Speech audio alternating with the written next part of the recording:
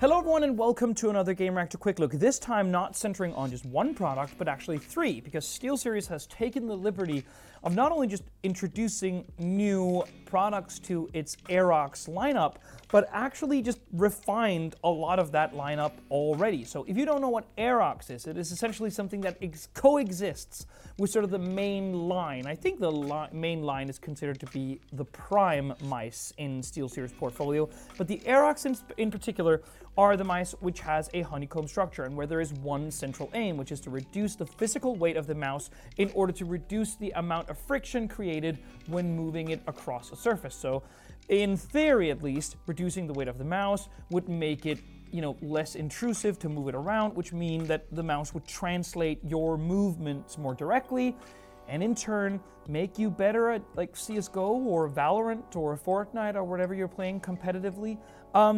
There is also just a couple of other benefits, like a mouse not taking up too much space when talking about weight in your bag, for instance.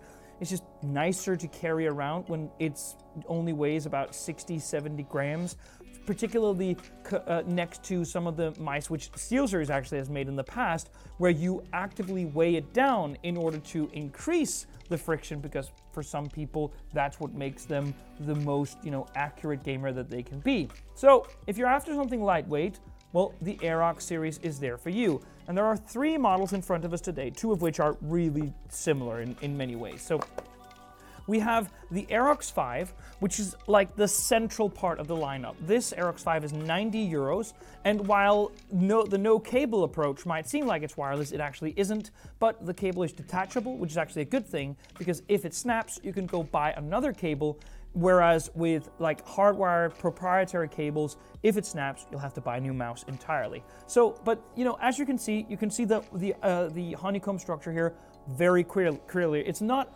all over the actual sort of chassis of the mouse or the body of the mouse. It is just the top here, but that does mean that you can reduce the actual weight of it quite a lot. So as I said, 90 euros, they've shaved down the weight to around 66 grams by, for one, utilizing the honeycomb structure and also just shrinking down the PCB.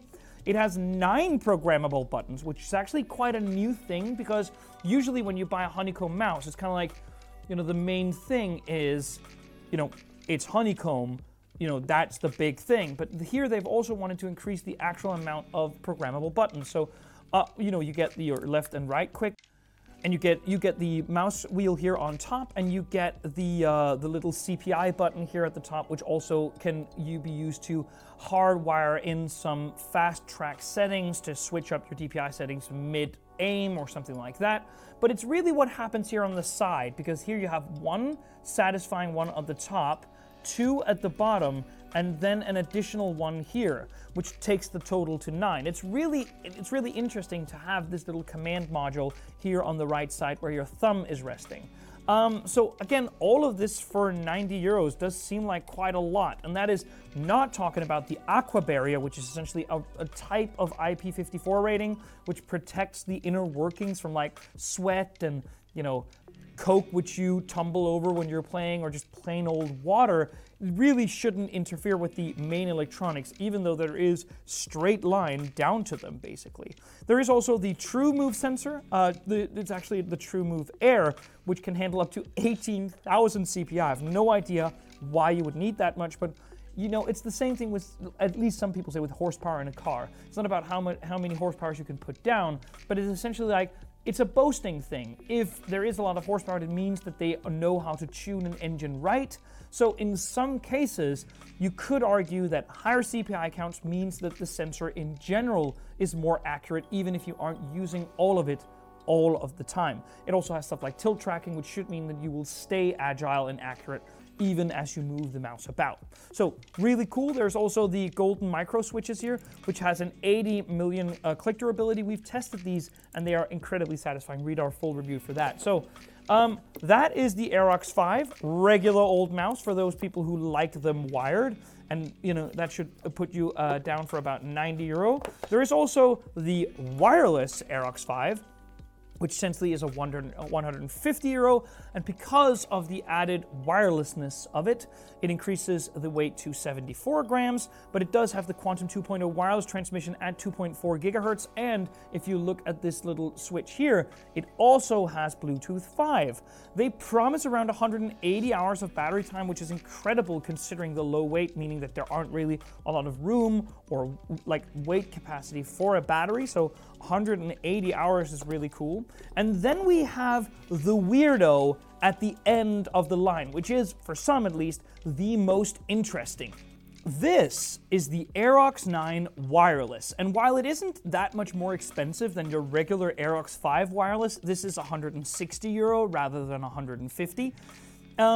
There is like a big secret hiding on one side of this mouse, which is right here, which are these 10, well, I say 10, I mean 12 programmable buttons, which is very much something which identifies this as a MOBA/MMORPG mouse. This is meant to have a lot of macros, shortcuts basically, where you use the onboard software, which is basically the software that SteelSeries themselves have created, which is great, by the way. We've tested it over numerous different occasions with different types of hardware, and it still works awesome. No, but the point is, you set up shortcuts, for instance, for macro sequences, different spells which go together, and you can basically, in a game like World of Warcraft or League of Legends or Dota, create sequences of mechanics and movements based on just one mouse click, and all of it is sitting at the ready where your thumb is. So this is definitely not for everyone, and it's really important to not look at it to say Aerox 5 good, Aerox 5 wireless better, Aerox 9 wireless obviously the next step if you're more hardcore and you just like luxurious wireless gaming mice. No, this is particularly if you need these 12 macros here at one side, and not everyone does. For instance, for shooters, there really isn't a lot of mechanics, actual mechanics. It's more like timing and precision. So when there aren't enough mechanics, there really isn't any use for 12 programmable mouse buttons.